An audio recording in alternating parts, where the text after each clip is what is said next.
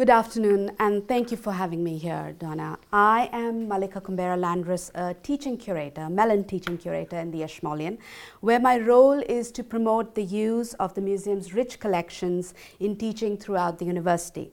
As an art historian, my research and teaching interests focus on South Asia and the intersection of art, architecture, politics, religion, and social life. I'm especially interested in transcultural and hybrid objects, and for me, teaching in front of objects as well as monuments is an engaging experience for me as well as for my students. Access to and studying sites of cultural importance just about a dozen years ago was very difficult in and on the subcontinent, especially due to the lack of preservation of several important and understudied heritage sites. However, as we all know, as a major force within the world economy, India and its economic interests are transforming and shaping the subcontinent in the 21st century. And indeed, economic development has also meant a focus on sources of economic value.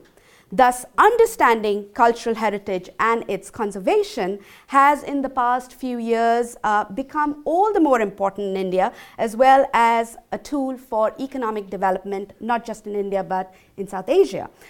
Several organizations on the subcontinent assess cultural heritage and its conservation. Two of these require special mention: the Archaeological Survey of India, also called the ASI, and the non-profit INTAC, which stands for the Indian National Trust for Art and Cultural Heritage.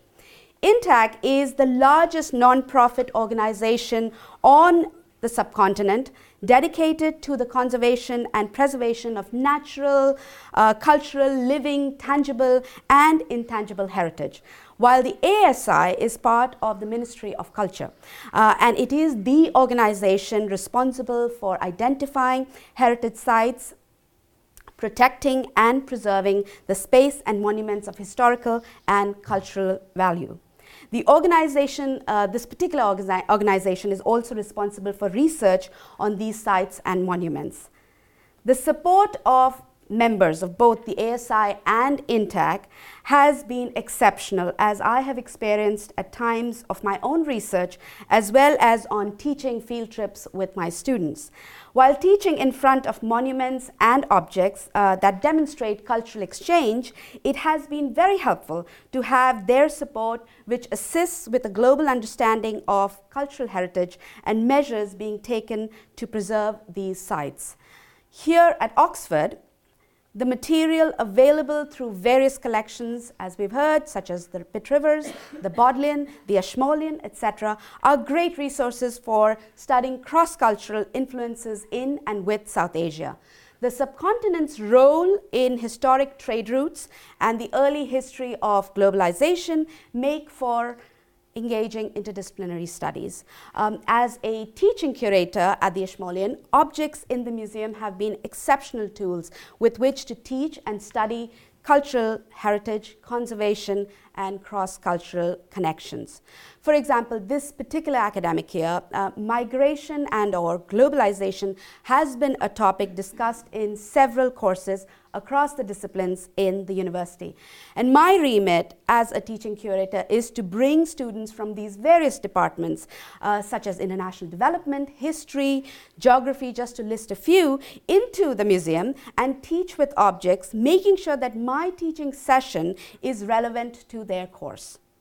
Indeed, the displays in the museum challenge the visitor to think diachronically, and these interactive engagements broaden the envelope of discussions on cultural and global heritage. Thanks also, of course, to the depth of the South Asian collection, the potential for the integration of discussions across the university on the history of globalization is great. Walking through the Roman gallery into the ancient India gallery, the visitor is immediately made aware of Greco-Roman objects found on the subcontinent. One can contrast early Buddhist iconography in the northern and southern parts of the subcontinent under the same Kushan dynasty. These objects show regional differences, prompting one to ask the obvious. Why do the Buddha images in the 1st century look different under the same dynasty in the same period in their northern and southern halves? What role did trade with the Greco-Roman world play on the Indian subcontinent? How are these connected? Did these images have any political or religious influence? What ideas and iconographies from South Asia influenced East Asia? What kind of South Asian objects and designs were desired and collected in Europe?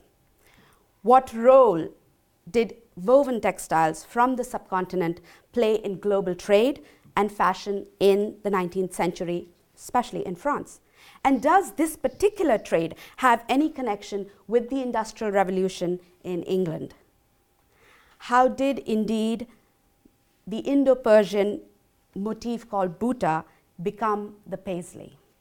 Clearly, the study of the subcontinent's very rich cultural heritage is not limited to geographical borders.